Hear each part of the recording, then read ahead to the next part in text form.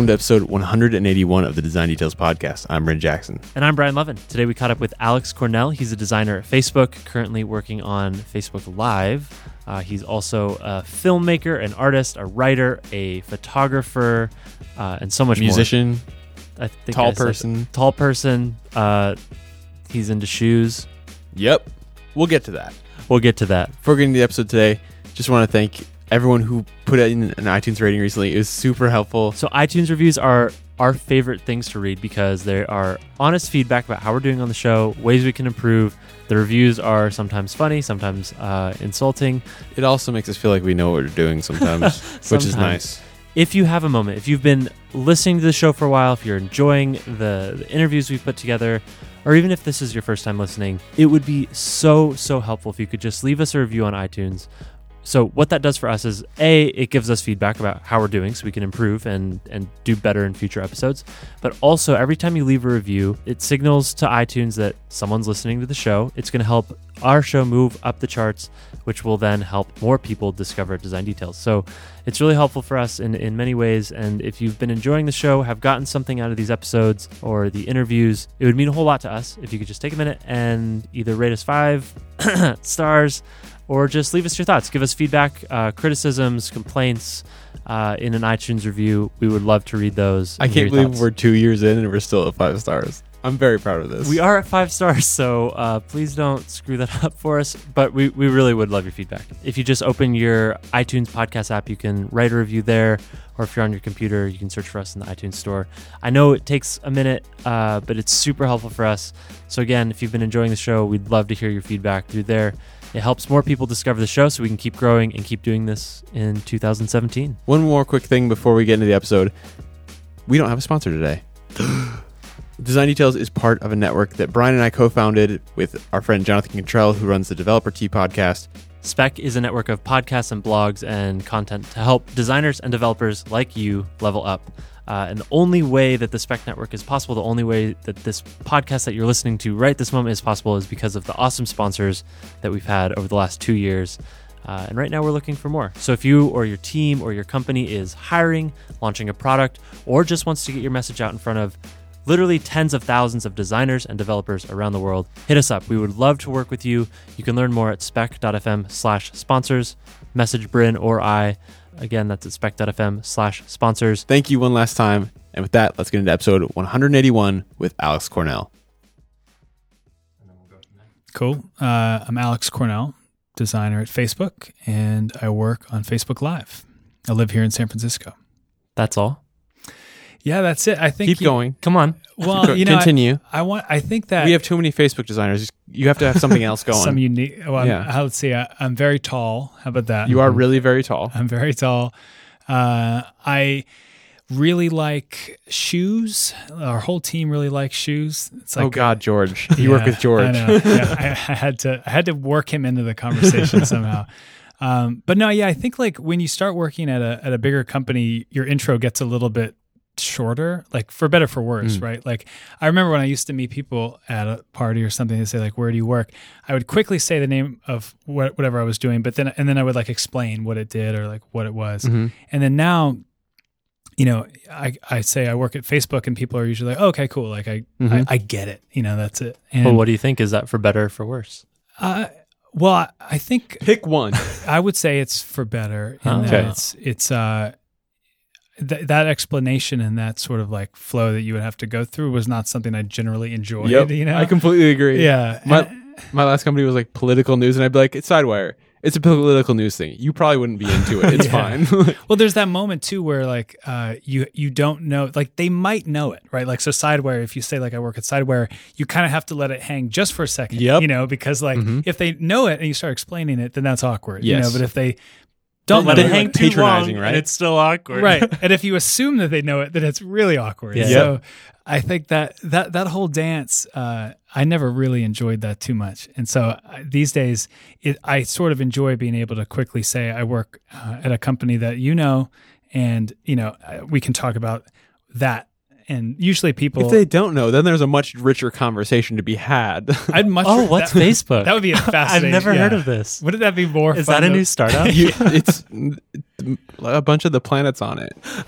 I would love to have that conversation with somebody. Like, oh yeah, okay. I don't know if I would do a good job explaining it though. If they're like, "What's that?" I'd be See, like, if I'm here in the city and I say I work at Figma, people are like, "Oh, okay, I get Right. it." But if I go home, my parents are like, "What does Yeah. that do?" yeah, I used to. What's design? The previous company I was at was funded by Google Ventures, but just funded, right? Like we didn't work at Google, had no relationship with Google.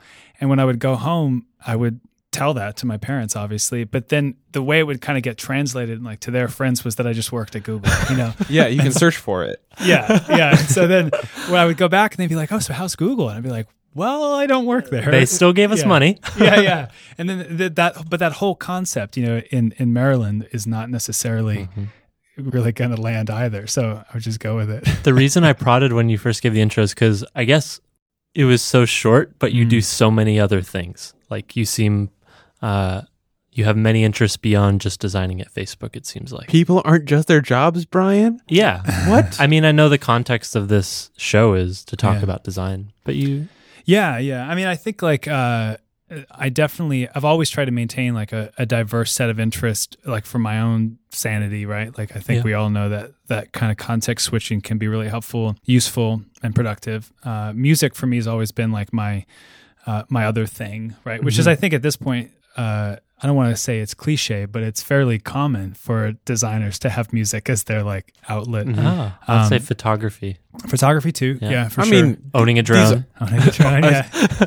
Yeah. I thought you said a drum, and I was like, "Yeah, a single drum." Just generally, one drum Just is good. bang on the You want to drum. come check out my drum? Yeah. Yeah, There, Period. there definitely are. I mean, yeah, like drones has become one of those things as well. And photography is as well. It's definitely an interest of mine for sure. But that's I think why I like, got into videography.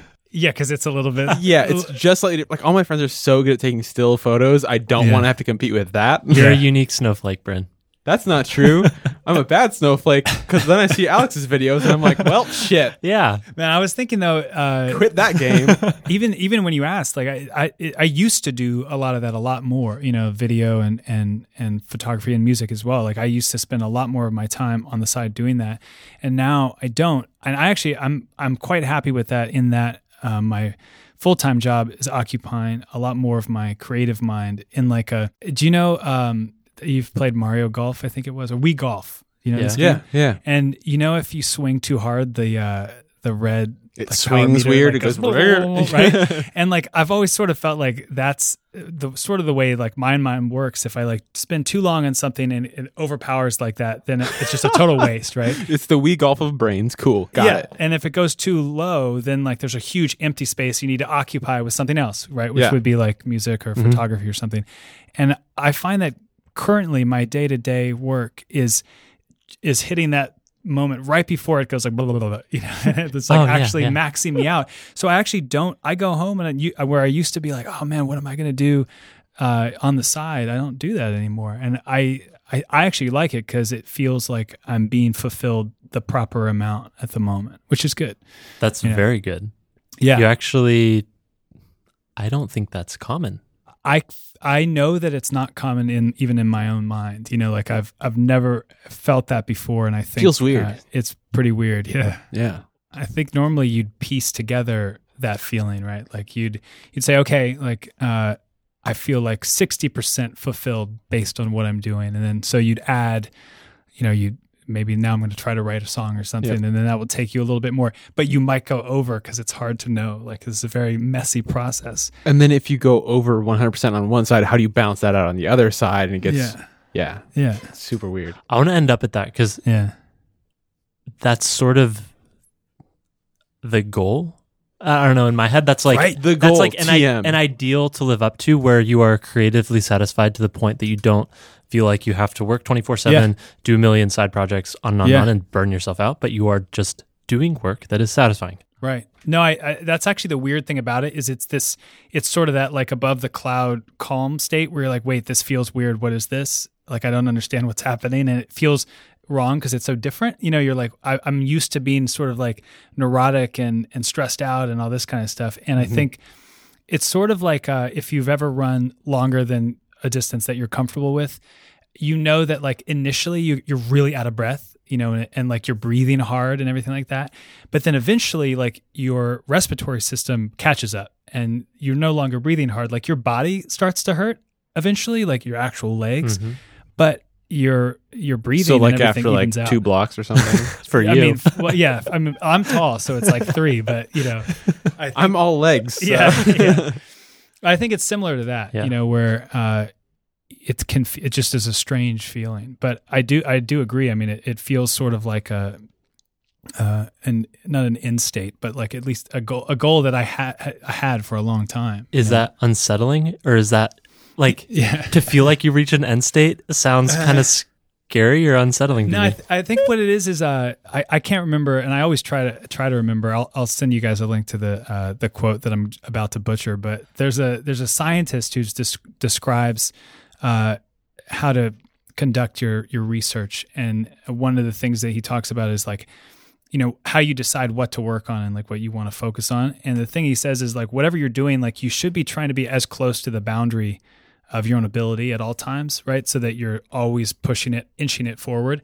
And of course, obviously, if you go over, you won't learn anything because you don't know what you're doing. Like the code you guys were looking at earlier, you know, I don't know anything about that. My so terrible code? Yeah, Cool, yeah, thanks. exactly. It Thanks was for really saying bad. that. Really appreciate that. Brian's like, you idiot, you need to return a function. What's wrong with you? Idiot. I should have taken a picture. But you know, like that would be beyond my ability, and there'd be no point in me messing around on that screen right now because I wouldn't learn anything. It's too far beyond.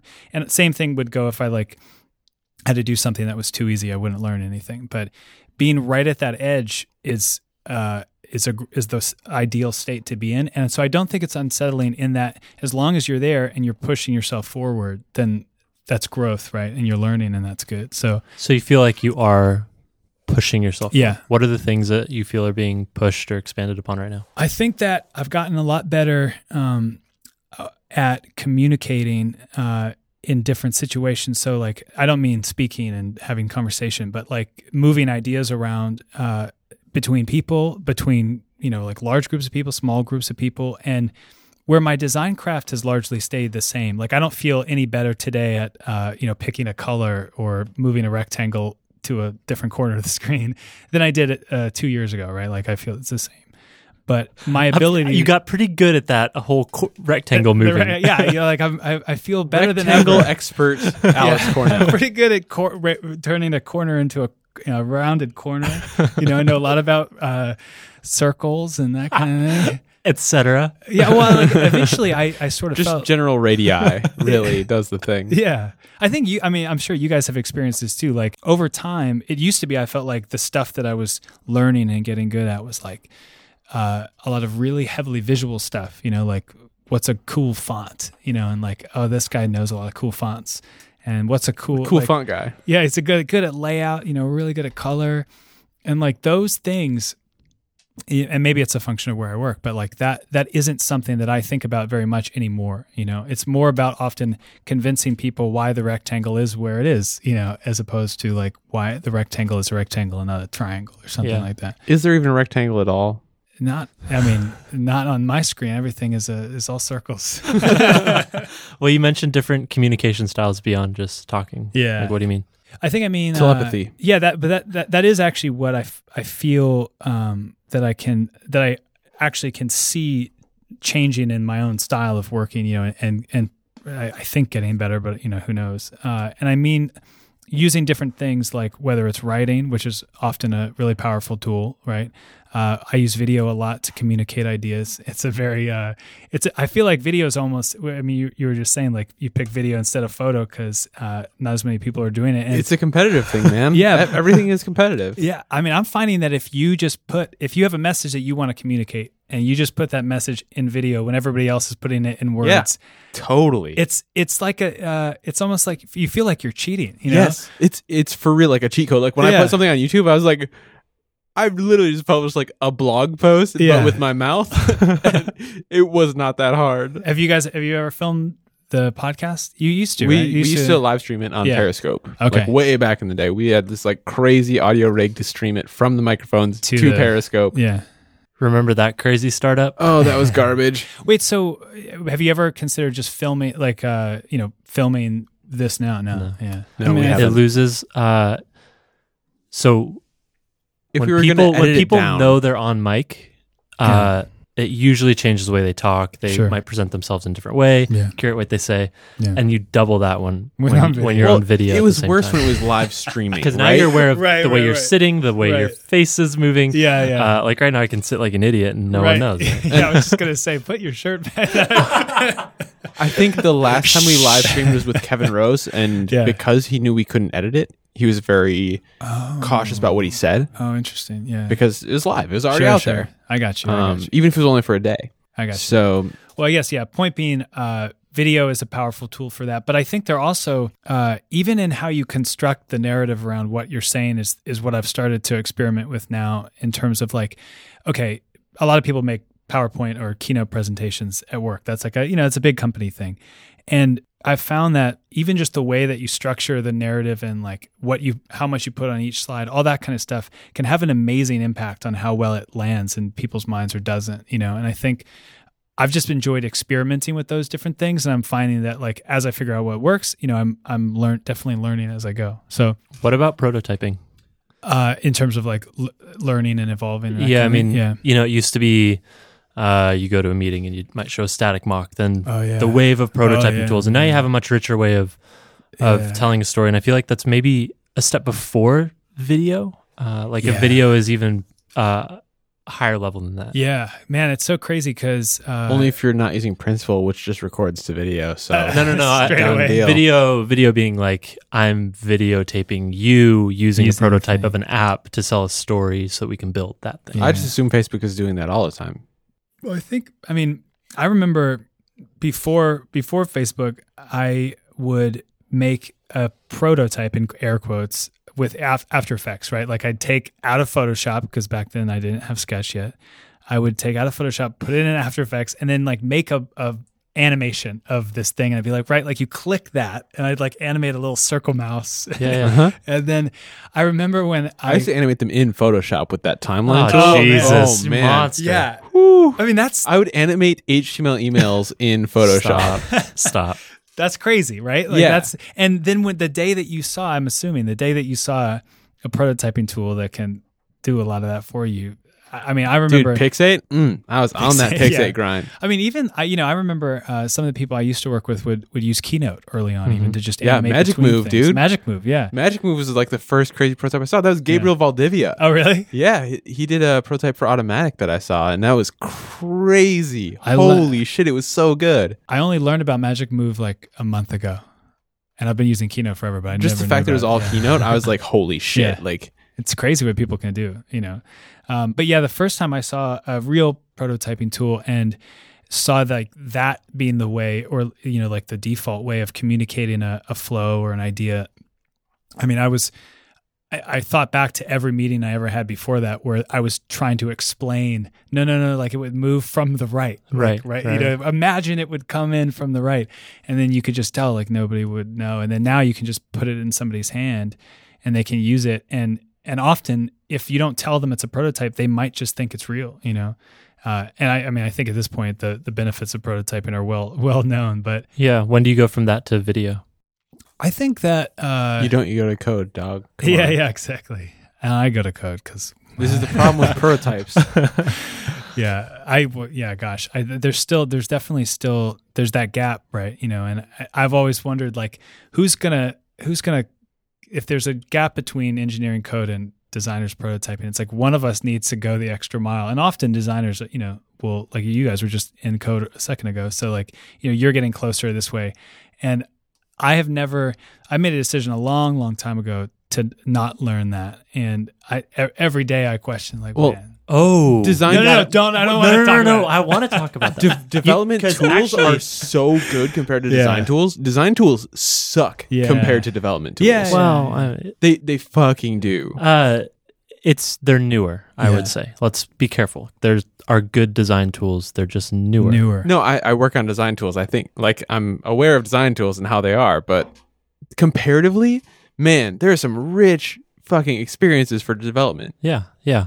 But I'm curious, like the fact that you said I made an intentional decision to not learn that is not something you hear too often. Yeah, I just remember my friend Mark was a good coder, and I remember this was maybe 2008, and I asked him, I was like, hey, like, I want to get into this, I want to make an update to my own website, what should I learn? And he was like, well, you should start with HTML, CSS, and all that. Mm-hmm.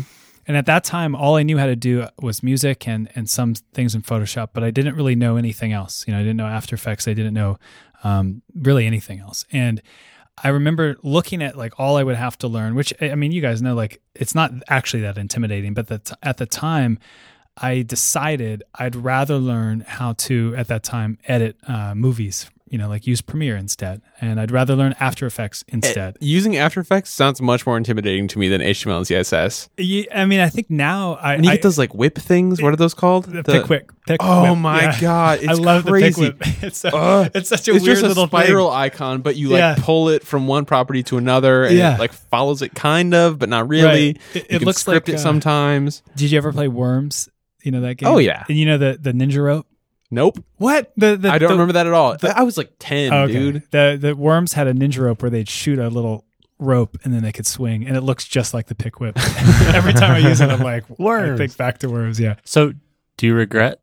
No, I don't, because I still believe, and I did at the time, and I still do, that, I, as a designer, could be more valuable in a team if I knew how to do these things that nobody else on the team knew how to do. Like in that sense, it was video. And like, because at our startup we had plenty of engineers. Like, we didn't need anybody else to know how to code. And certainly not somebody who was starting from zero, right? And whereas like somebody, even if they're starting from zero, that's learning After Effects and can start making marketing videos or something, it's like that was actually useful. Mm-hmm. And especially to a startup, especially to a startup, especially back then. Like now, I think like that it's become value, commoditized a little bit. Commoditized, yeah. But imagine like 2010, 11. If you had a cool video that was really, really good and could get you on a tech blog, which was also meant something back then too. And I think like when they weren't publishing, literally hundreds of articles a day, it was like if you made it onto a tech blog, it was a big deal, and video was a way to do that. So I think I don't regret it. There are times when I'm like, man, it would be more helpful if I knew more about it than I did. But I think luckily the design tools, enough of them are structured in a way that you think at least logically in a similar way, and that's been helpful enough. There's a really interesting dichotomy between video and like learning code, because you're choosing to kind of prioritize communicating to users over communicating to developers, right? Like that's really the most meaningful piece of code for most developers or most designers, unless they go very deep, is that really all they're learning is principles to communicate with engineers. Yeah. Versus communicating with users through video, whatever. Like, as you mentioned, like your goals with that were to communicate with users. Right. Yeah. Which forces you to speak in a way that's uniquely simple and clear and super hard. It's super hard. Like it's actually really, really difficult to boil an idea down into a way that can be communicated widely like that, And so, learning how to do that is something that's good. It's good to have somebody that at least knows something about that on the team, rather than if I knew how to make a style sheet. Yeah.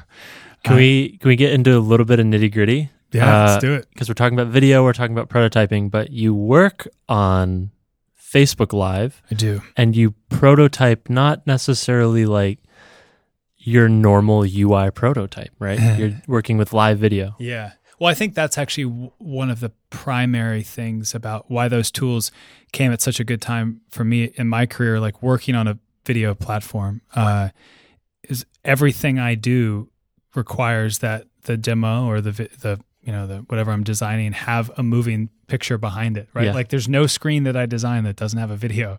And so it's super weird if you're working static all day because it's not very realistic. So the greatest thing about these tools, and I use Origami, is that it can handle the video, and it can, especially with Origami, can handle the viewfinder of the phone, so I can turn it on and feel like I'm live and have the experience be very much the same. Because it's using the hardware camera. Using the hardware camera, and I can flip the camera. It's like it just feels the same, and that's really, really powerful. I can't even imagine what I would do if I wasn't able to. It would just be a lot worse, I guess, is probably what would happen. Put a really shitty video of you recording yourself on the other cameras and just always do the same video. Yeah, which I've done that. Yeah. I've got plenty of videos in a folder of just like random angles of, just like the worst possible video. And we'll post those in the show notes. Thank you. Please do. It's like, they're the testing videos that I have to test, especially it's like the new Design Details library of video testing. Yeah. I'll happily, what is it? Creative Commons. Yeah. Here you guys go. Unsplash Video Edition. Exactly. Yeah. It's interesting because, at least for me, I don't know about most designers, but in my head, I imagine most designers might move from something like static to prototype, and then you build it. It seems like the static part, do you even do that?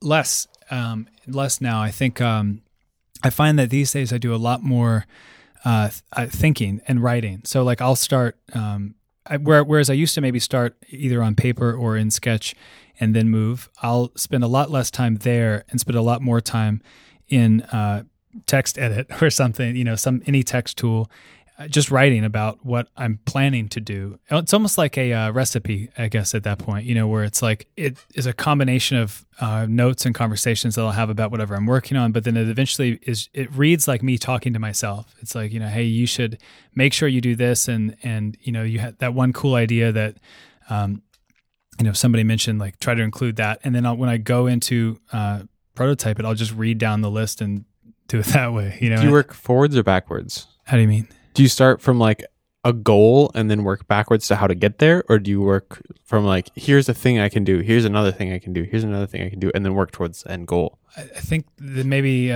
this is a good time to use the expression middle out. Oh, no. I had to. But I think I would say probably neither. Like I don't think I started on either end necessarily. But probably more often than not, there is some stated goal that we're trying to achieve. Yeah. But yeah, it's weird how much writing I do, and again, like as design, Same. Yeah. Like most of my work is writing. When did that transition happen for you? Or at least that you became aware of how much more you were writing? I'd say the last couple of years, last 2 years. I've been at Facebook a year and a half now.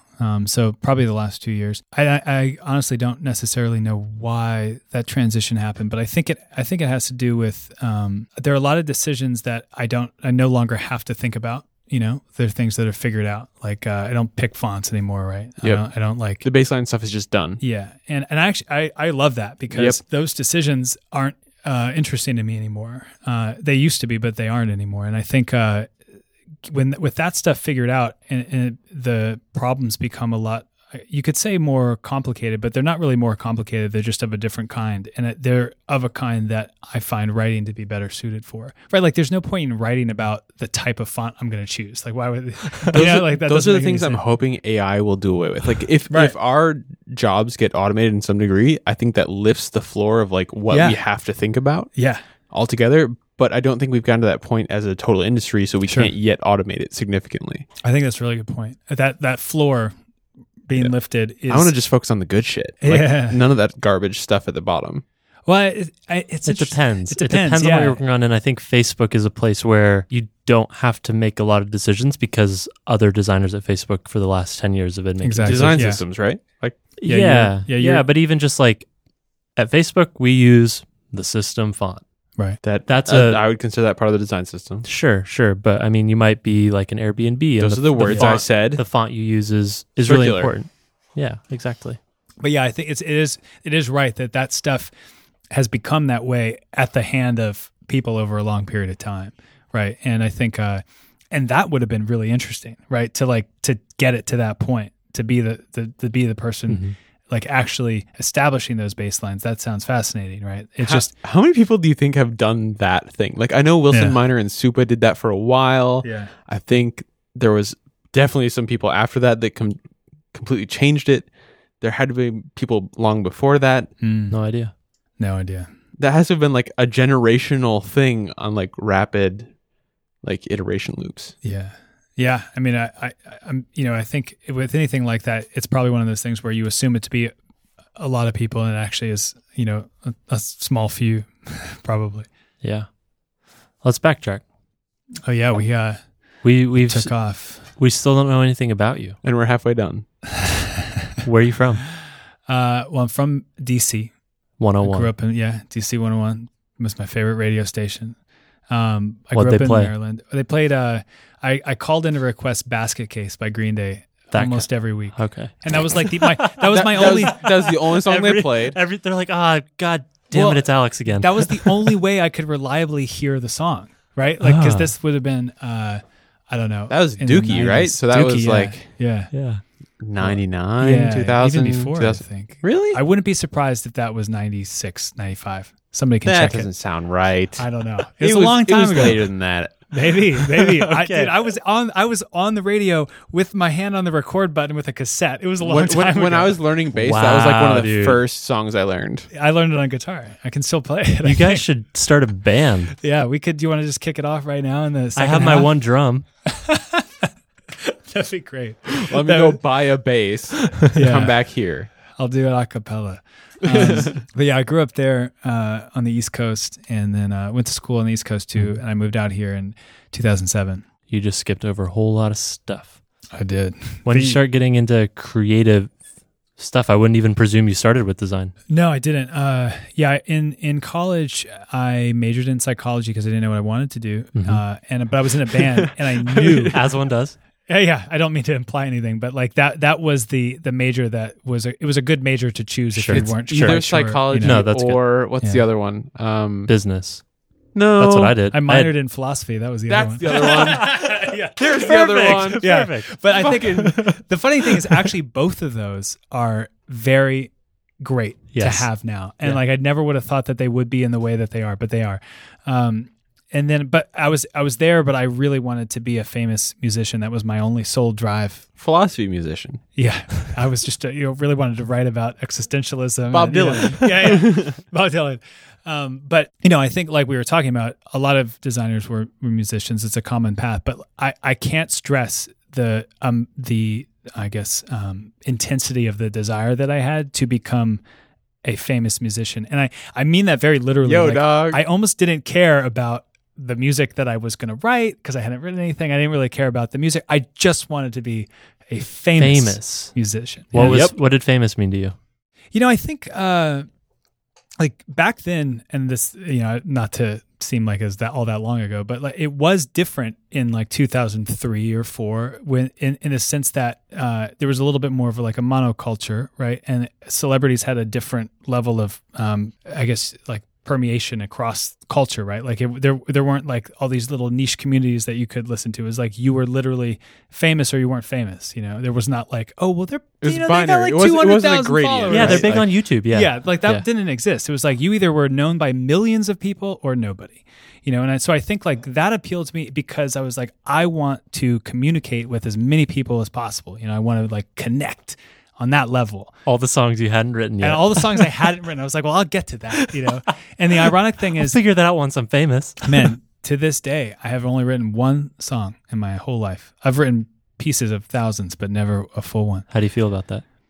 I'd say that's probably if there's a weak underbelly to my sense of self or psyche, it's like that would be if I were ever like roasted and someone but was have like, you written a how song, many songs though? have you written? I would break down. Like, Only stop the it. one. Yeah, it's just the one. Yeah, that would be really. Is it a good one? It's a good. No. one. No. It's a good one. Man, I wrote so many like stems in Reason back in Yeah. the day. Do you remember Reason? Oh yeah. Oh, I have so Reason. good. I have a lot of those as well. I took at school actually. I took a class. It was a Red Bull music class, and What? they taught you Reason. Where'd you go to school at? Duke. Red Bull School of Music. No. And my classmate was actually Mike Posner, Okay. who is now Yeah. famous musician. He talks about the way heels sound on floors, I guess. I don't know. Yeah. Well, I mean, the crazy thing was actually even in that class, what I had was terrible, but I can still remember what he had. It was crazy good, So he's got a lot of talent for sure. But yeah, I don't know what it was. I think it's a really intense form of it's not imposter syndrome, but it's like every time I would write anything, I would so quickly shoot it down that I could never get past, like that initial just spend 6 hours picking out like pad sounds. Yeah, all the wrong stuff. Yeah. Like I'd focus on all the wrong stuff. I'd focus on the fonts of music. Exactly. Yeah. But the one song I did write was for my old company. It was the hold music for our conference call system and at Uber Conference. At Uber Conference, yeah. And so it shipped. It shipped, yeah. And you can hear it. And like my sister has encountered it. Everybody, like you'll be surprised when and how you encounter it. But the day that you hear someone singing about you being on hold, that's this sounds familiar. This sounds familiar. I've definitely used it at least once. So I've heard it. I just don't remember it. You're famous adjacent. Yeah, it worked. I think that was sort of the ironic part. Like the only single one song I ever wrote, it was actually your single. Popular in a way, a really strange way. Yeah. It has more downloads than most things on Spotify. Yeah, but yeah. So I back then, I think that was probably the first time that I really got into like trying to express any kind of creativity. But as a backup, I took a graphic design class, and I mean like cutting stuff out and gluing it to the cardboard graphic design class. I mean, it was 2003. It was basically the Stone Age. Yeah, I had a ruler. Yeah, that's how old. What? I had a what was it? A X-Acto knife. These were the tools that you had to have, and so even in grad school, you had to have that. I remember I school. I went to Academy of Art. I moved after college. I moved here to San Francisco. I very distinctly remember the day because it was 10 years ago. iPhone came out. Holy right? shit! Mm-hmm. Yeah. So I remember getting to San Francisco the day the iPhone got to San Francisco, and that was the greatest thing to have in a new city because it was like, whoa, this is like this crazy device that can teach me where stuff, because it had maps, or it didn't really have maps in the way that it does now with GPS and stuff, but like you were able to access a map of the city, which was, a new thing. Not to prod too much at this sensitive underbelly, but at that time when you were starting to transition away from music, did you give up that dream of becoming a famous musician, or is that still lingering as something that you would like to explore at some point? I think the cool thing is, we were talking earlier about like getting to a point professionally where you feel like you've hit a longer stride, and like whether or not that would be concerning. And the thing I think with music is I feel, and I'd be interested to hear what you think about this, but I don't think that there's any greater high than the potential place you can get to with music. Like whether you're playing in a band or you're playing in front of an audience, which we used to do a lot. Like that level of connection and that form of connection is so distinct and different than anything I've ever experienced in any other place. With an audience? With an audience, yeah. Like so I think playing live is where you can experience it. I think most in the purest form. But I think like there's something about like writing and again, this is coming from someone who's written only one song, so take this with a grain of salt. But there's something about I think that.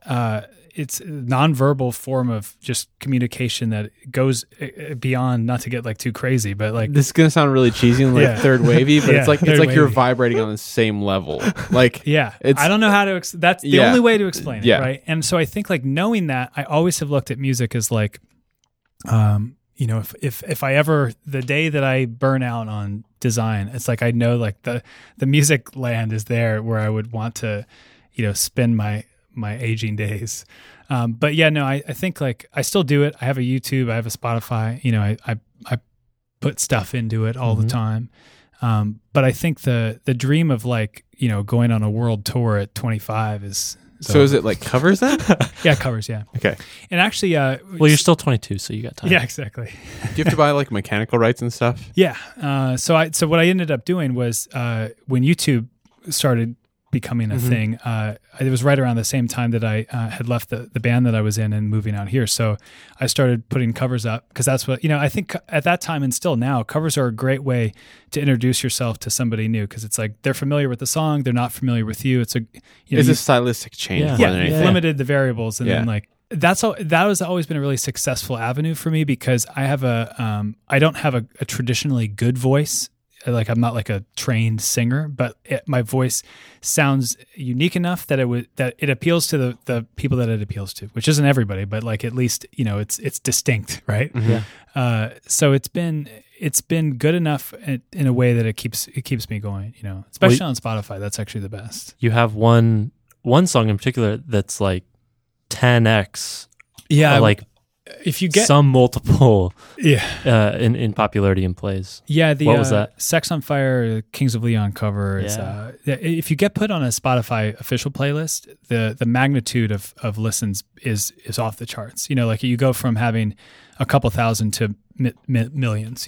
And it's truly just like a kingmaker situation. If they put you on the list, a kingmaker of Leon. Yeah, exactly. Cool. But you have no control. It's like it's not like I can say I would love to be on this Spotify. Yeah, playlist. you can't sell someone. Who can on I that, talk right? to? No, Yeah. Well, there is probably someone you can talk to. there probably is. Like same thing went for Vimeo staff picks in the day, Yeah. right? Yeah. Like Same there was thing for iTunes, like iTunes, features. Yeah. exactly. And there podcasts. are people back there that are doing it. If you know who they are, you can appeal to them. Unfortunately, they. Hey, Fran. Yeah. If I got a song for you, Slight tangent. Not music related. Do you think about fame still? Do you want to be famous? I think that I having gone through that experience of like desiring something so much at a pretty, being pretty young, but still, it is compulsive. yeah, it's compulsive. It's weird. And I think like you see that today in a much different form, in a form that I've had plenty of time now to like unpack what I felt back then, what I feel now. Mm-hmm. And back then I feel, and again, everything is, better in hindsight, but I really feel like my desire was purely constructed on a recognition of like seeing people like the people I looked up to at the time, Scott Hansen, who ISO 50 but Tycho now. John Mayer has always been as somebody that I really respected. Like seeing what they had achieved in terms of just communication and connection and all that, I really, really just desired that in I think a pure way. Who knows? Now I have a really, really, I don't want to say antagonistic, but I'm depressed by the urges that I have like on Twitter or something, to grow in fame, in terms of like, it's almost like a It jealous. feels good when you get that followers notification, right? Yeah, but it's like a jealousy almost, I look and I'm like, oh man, why does that person have more followers? Yeah, and like, what does that mean to me? And it's not based. There's nothing under it for Yeah. me. Like I'm not.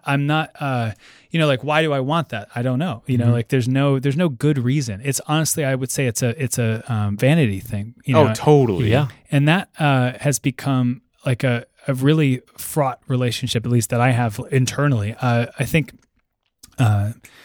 Tara wrote an article. Tara Mann. Yeah, she wrote a good article that I read about her relationship with social media, in general. And I thought that was really interesting. And I think it's definitely something that I've noticed in myself as well. And, I think that there's not a whole lot you can do about it other than be aware of it and try to like mitigate it, I think it also, it seems to me goes back to what you mentioned earlier about fame going from either 0 or 1 million to now it's 0 binary, to right? 10,000 to 10,100 to 20,000 to 50,000 to like Exactly. there's this gradient basically from, I don't know, like It's only a 100 change to 1 million. It's only a change of what 1 is.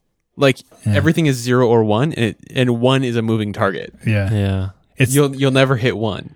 Yeah, exactly. It's always going to be, you could get to 20,000 or you could get to 25,000. Yeah, like it's like, well, Then you get that- fucking then you Coy's get that- got 400,000. So I told George this, and so it's going to be a repeat for him, but new for you guys. But the metaphor that came to me about this recently was, do you ever go to one of those arcades where you play an arcade game and then you win like a ticket? Mhm. You win like a little red ticket. You know what I'm talking about? the arcades that matter, yeah. Yeah. And you get like, you play skee ball, you might get like 20 tickets or something. And then at the end you can go cash out. Mm-hmm. And there's that counter where they have little toys and then they have big toys and they've got some really cool shit there as well. Yep.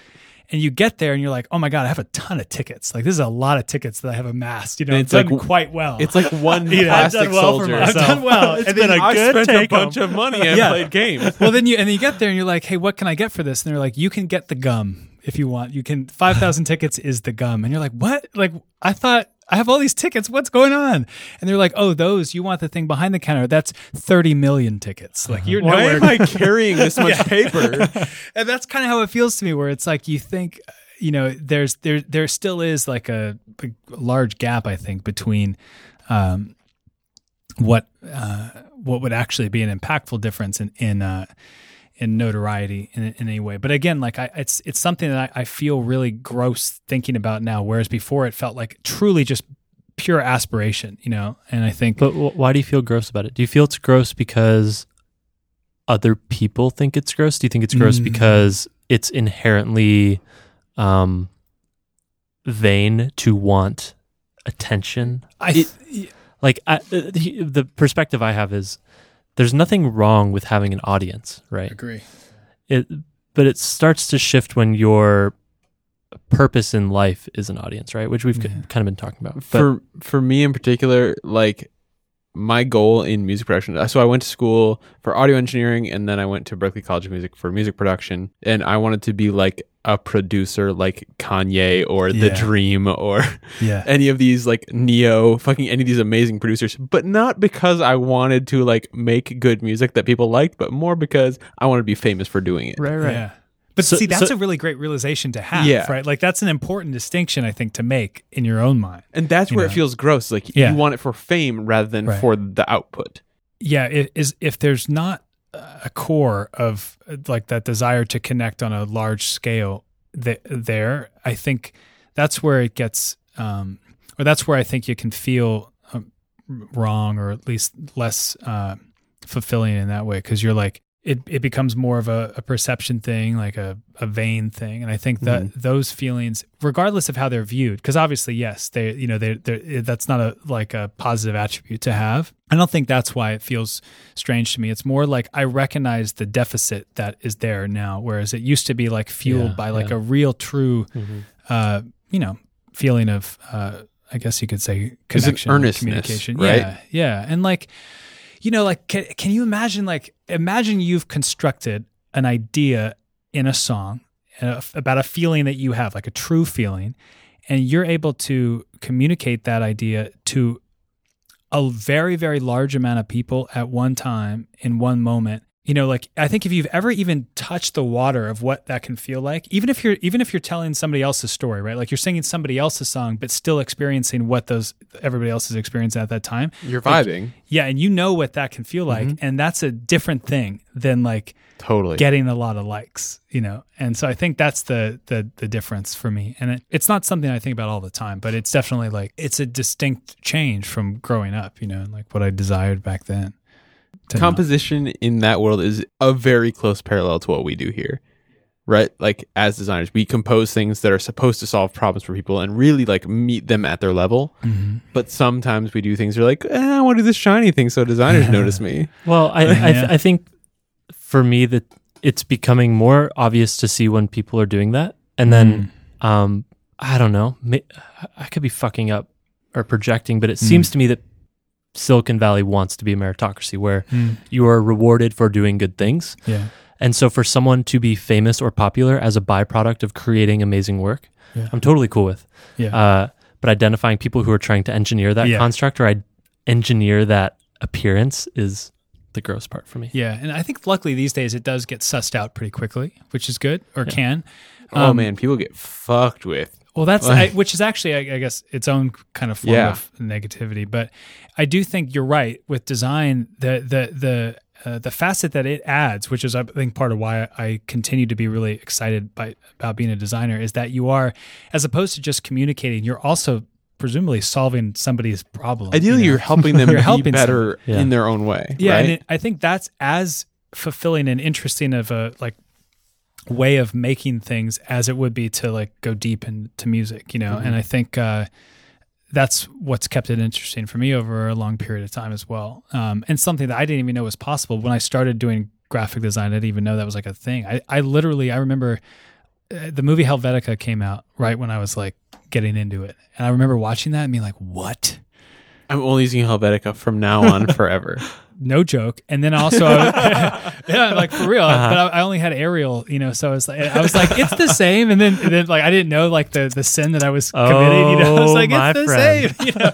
And then I remember I watched the movie like 1,000 times, and I got the graphic design magazines because that was like a thing back then. I missed those. That was actually something when I was thinking that we were gonna have our conversation. I was like, man.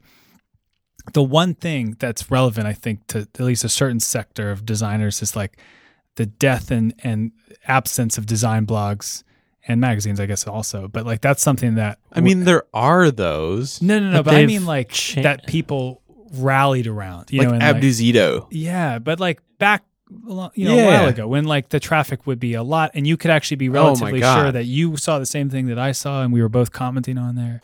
I miss those days, man. It was a different community feel. It was. I think that's also by virtue of being away from San Francisco. So it might still be the same case elsewhere. Like That's I certainly true. feel like you don't know what you don't know. It was much more meaningful to me when I wasn't here, where the things are. Sure. I was here at that point, I think. But I was here when here didn't really mean. So what you it got does here now. in 2007? Yeah. Is what you mentioned? I was graduating high school in 2007. Yeah. I remember, I got my start creating a design blog. It was the first thing I ever did.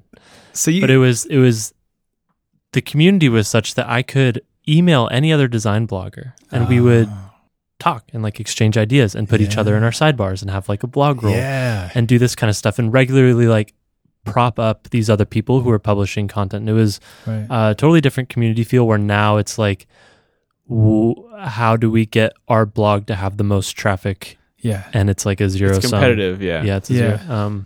That was in 2008 for me. Okay. And that's so when you're talking about this like different feel, that's the year I think it was like, that was a good time. Man, in 2008, what was I doing? Going to Linkin Park concerts. Cool. Probably had a great time. Yeah. Not running like a university radio station. Sounds great. Not anything effective those are good. for my future at all. Yeah, you never know. Yeah, you never know, man. I when I was in that college, Linkin Park concert was dope as hell. They put on a show, if I'm not mistaken, right? Dude, Chester can fucking sing. Yeah, because he's got the shit. scream sing in him as well, so he can like full on let loose. Yeah, I've definitely attempted that in the car before, and can't quite. And then get if there. you quickly turn down the volume, you hear yourself. Yeah. Like, oh my god. Yeah. I can't. This is awful. I remember one time I was mowing the lawn and I had earbuds in and I was singing very loudly, and my brother came up with his phone and started recording me.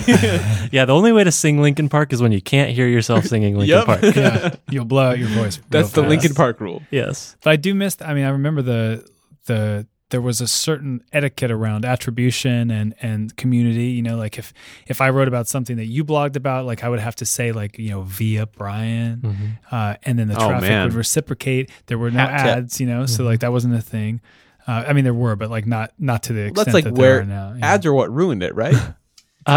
Maybe. I don't know, man. Once you realized that you could make a shit ton of money running a design blog. I honestly don't know. Like, I don't remember the transition very well. Like I remember, I wrote for Scott's, and I remember what that was like. Scott, ISO 50, Hansen, Tycho Boy. Exactly. Yeah. And he had a very popular design blog at the time. Like ISO 50 was very popular. And, I remember what that was like when it was in full swing, and it was amazing, because I think what I liked about it was you could write a pretty long amount of stuff and people would read it and they would like think about it, and they would comment on like specific part. It was like an actual, a full thought as opposed to just like just like a link, and say, hey, this is a cool thing. It'd be like, why is this cool? Like, I will explain why I think it's cool, and then let's have a conversation about it, and yeah, that I don't remember what happened, but I like to get nostalgic about that kind of stuff. But what would be the equivalent of that today? Like, what are we seeing today that I don't know that I can point at Twitter, but there's definitely like for the people I follow, like, are you pointing at Twitter as being thoughtful? No. I'm saying there's a sense of community. That's true. I know that the people that I interact with on a daily basis are seeing what other people like. I don't know. Maybe that's a whole filter bubble problem, but there is that sense that people know what's going on with each other. Yeah, and it's less like. there's no longer like a page owner and like the primary author and then like this conversation happening under it. It's like it's happening across the whole thing, and like it's a little bit more flatter, I guess, in that way, which can be good. It's more of like an open, evolving, ongoing conversation. And like I don't think that it necessarily like evolved the wrong way, but I miss the richness through which I used to discover content on a more regular basis, because that was like the point of those things. It's like, here's cool visual stuff, and like that happens less and less now. It's like, I mean, I think that cool stuff got links. devalued generally, right? It did. Like, yeah, maybe so. And that's not necessarily like a bad thing or a good thing, but obviously, like if you grow up through it and you learn during that period, you're gonna miss it. you know? I found Photoshop files from an Abdu Zito tutorial on how to put fire on a Ferrari, and just saying, that's not a thing I would try and do anymore. Oh man, That's how I learned Photoshop, Abduzito tutorials, man. Yeah, Fire effects from scratch? Hell yes. Give me that. I learned After Effects through Video Copilot. Ooh, It's still a thing too. Andrew actually. Kramer. Andrew Kramer. But dude, that is still a site, and that I follow him. He's real good. I've seen him speak at what's it called, NAB a few times, and that guy's the real deal for sure. I don't know how he knows what he knows, and the fact that he also doesn't work. Like he's a YouTuber. Yeah, but the way he talks, it's like he must have built this program. Like how does he know all these things? Some of the things he did build, but not the Adobe stuff. Right. Just like plugins. The and plugins, shit. yeah, man. He just released a new one. It's real good. It's real cool. It's a great site. They have amazing icons and stuff. Oh man. A lot of fire and 3D. Yeah. Flashy lightning stuff, circuit boards. We got to push forward. Yeah. You got your master's degree? Well, actually, I didn't. That's different order. I went to school for master's in design, and then I dropped out a month before I graduated. Why'd you do that? I had a book coming out that I needed to finish with Chronicle Books, which was a long time ago. But like I had to do that, and I just joined these other three guys to start Uber Conference, but at the time it was called Firespotter. And it was those three things, and it was like one of them has to go. How did you have a book coming out? Yeah, how did you get to that point? Well, at the time we know keep how to skipping over like a million things you've done. We know how to join a startup. How did you? How did you have a book coming out? Well, so it's good timing because we were talking about the blog. One of the things, like you mentioned, you could write anyone at that time and say, "Hey, I write for this blog. Can you?" I want to do a thing on you. Do you want to be interviewed? And everyone would say yes because it was like it's a popular design blog. And one thing I did, I made an article where I asked 25 people that were well known to me at the time. It's like Coy, you mentioned Coy, and Eric Speakerman and a few others. And the question was very simple, just like, give me a few sentences on how you get over creative block. And they all did. We made that like a super post, and it was very popular. And again, like, relatively at the time, it did well because like, everybody who had an interest in any one of those people was like, oh, this is a cool thing. And then they being the publisher saw that post and were like, hey, we think that could be turned into a book. Would you be interested in doing that? And I was like, yeah, totally. Awesome. I'm in. And they're like, great. So write up a proposal. And I was like, wait, what? I thought you just proposed me. You proposed to me. Like, what are you talking about? Work? I was like, what's a proposal? And they're like, oh, it's just like this long super document that you have to have, which actually ended up not being that crazy. And I did that. And then what they wanted was, they're like, cool, so you had 25 people before. We think it'd be better with 100 and if everybody wrote more. And I was like, what? And so I haven't looked at it in a while, but I reached out to thousands of people, and because they wanted people, they're like, not just designers, it's like design's cool, but like we want actors, we want musicians, we want chefs, we want writers, we want everybody. And that was hard because I was like, before I just reached out to the people that I sort of knew of, like. Who was the person you were most surprised to get? Eric Speakerman wrote the foreword. That was very surprising. That's pretty dope. He before he accepted, he asked if I would come to his house in SF and talk about it. And he's as impressive and intimidating in person as you would expect. I was very surprised about that. I had also he lives in like Daly City or something, right? his place was in North Beach, the one that I went to. But the one that I didn't get, but was so close, was Wes Anderson. So man. I was like, that'd be cool, right? Like Wes Anderson's awesome. Uh-huh. And I had this thing at the time. This is like a bad thing to say in public, but I will. Cool. Thanks for since saying we're it. at the end here. I had a part of what I would do when I was trying to reach out to like really famous people was no one would write me back, right? Like I'd write their assistant, no one would write me back. I was like, well, maybe if my assistant writes their assistant, they like communicate in this like assistant communication fashion. Amazing.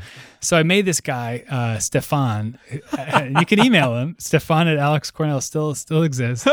And he'd say like, hey, Mr. Cornell would very much like to speak to Mr. Jackson, and it would be great if the two could connect at one of the following dates, and like in assistant speak, and then their assistant would write back and be like, "That's terrific," And the reason I had this in the first place was actually previous because my friend had a real assistant, and he'd be like, "Hey man, do you want to go to lunch tomorrow?" And I'd say, "Yes, that sounds great." And then I get an email from his assistant and say like, "Would you like to join him?" I'm like, "Dude, come on, what are you doing?" So then I made the fake assistant to write his real assistant back and just be like, it's just back and forth a bunch as a joke. But then I realized I could use it for this, and it worked. Like it was the weirdest thing ever. Like I would get reservation. I would call as myself to Spruce in SF. Very hard sometimes to get a reservation. I'd call as Alex.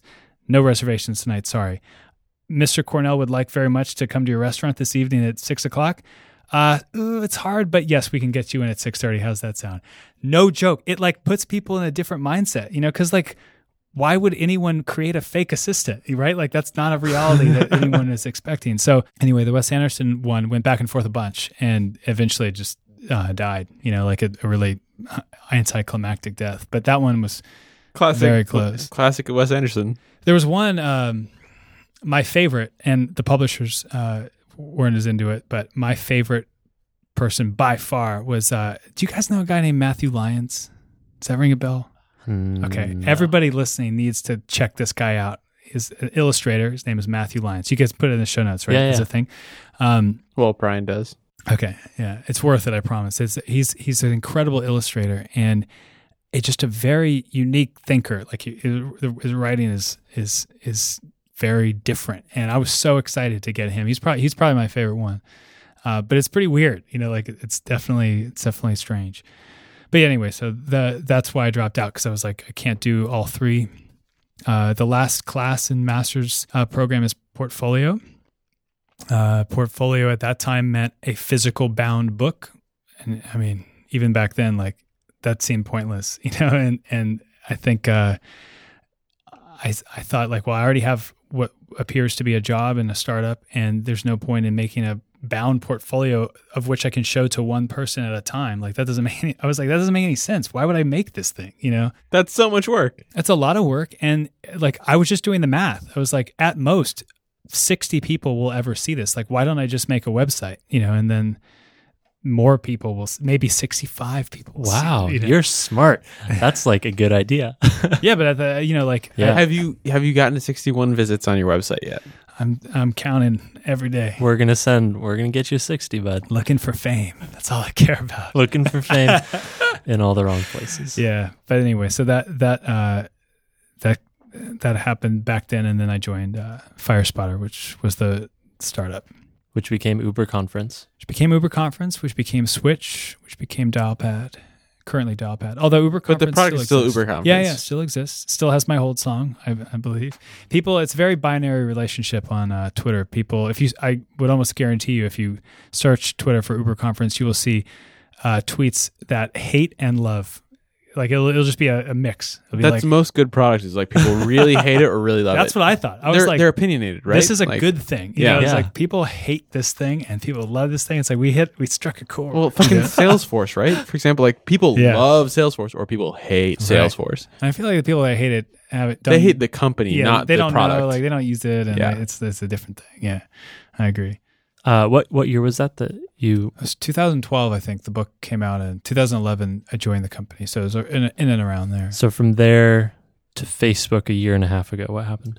Yeah, so I was at that company for about 4 years, a little under, which was one of the best experiences of my life. Like going, like I think, like you said, we all know how to join a startup, but like that experience of starting the company with these other 3 guys and like growing it to, at the time when I left, I want to say there were maybe like 80 people there, but I misremember this number all the time, but I think it was about 80, and now it's grown quite a bit more than that. Like that experience of going from 0 to 10, 10 to 20, 20 to 50, like all that was so interesting, and like just a really, really fascinating experience. But then eventually, that what we were talking about earlier, the Mario Wii thing, like my meter just wasn't. I mean, it's not Mario; it's just Wii Sports. Wii Sports. I thought it was Wii. It wasn't that. Was it? Oh, it was Wii Golf. It wasn't Mario Golf. Yeah, you're right. Anyway, like I wasn't really learning as much anymore. Like the way I'd moved a little bit. There's like 2 mechanics in the entire game. Yeah. Dude, I love that game. I was so good at it. But I left because I had gotten really into video, and I started a company called Moonbase, which was like my the perfect name. It's like if I'm going to start my own company, I'm going to call it exactly what I want to call it, and Moonbase was exactly what I wanted to call it. And we made startup videos for companies, marketing videos, and because that's what I had like gotten good at Uber Conference, and did that for like a year and a half, and then it's client work, and like client work is tough. Very tough. I did it before, like before the startup world. I'd done what do they call it, freelancing. So I knew it was hard, but it's hard on a different level when you're doing like large scale projects with a bigger budget, with bigger clients, with more people you have to deal with. Like, and that's all no brainer. Like I knew all of that, but I'd forgotten. Especially movies for startups, like videos where it's like, here's how we're presenting ourselves to the world for the first time. Yeah, and who's not going to have an opinion about that, right? Mm-hmm.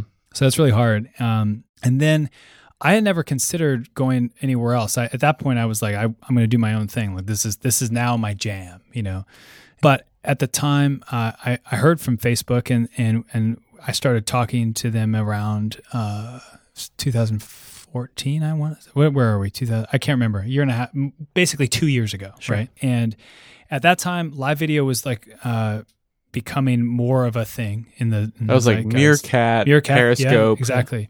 I used both all the time, and what I loved about it was it reminded me of YouTube in the early days. Like it's like a new form of expression, and I saw that as like a way to combine my interest being video and that medium, and then my expertise, which was design. So I was like, wow, this actually could be really cool. So over a pretty long period of time, I decided that actually would be a really interesting way to go. Because I had really worked hard to decide to do it my own thing.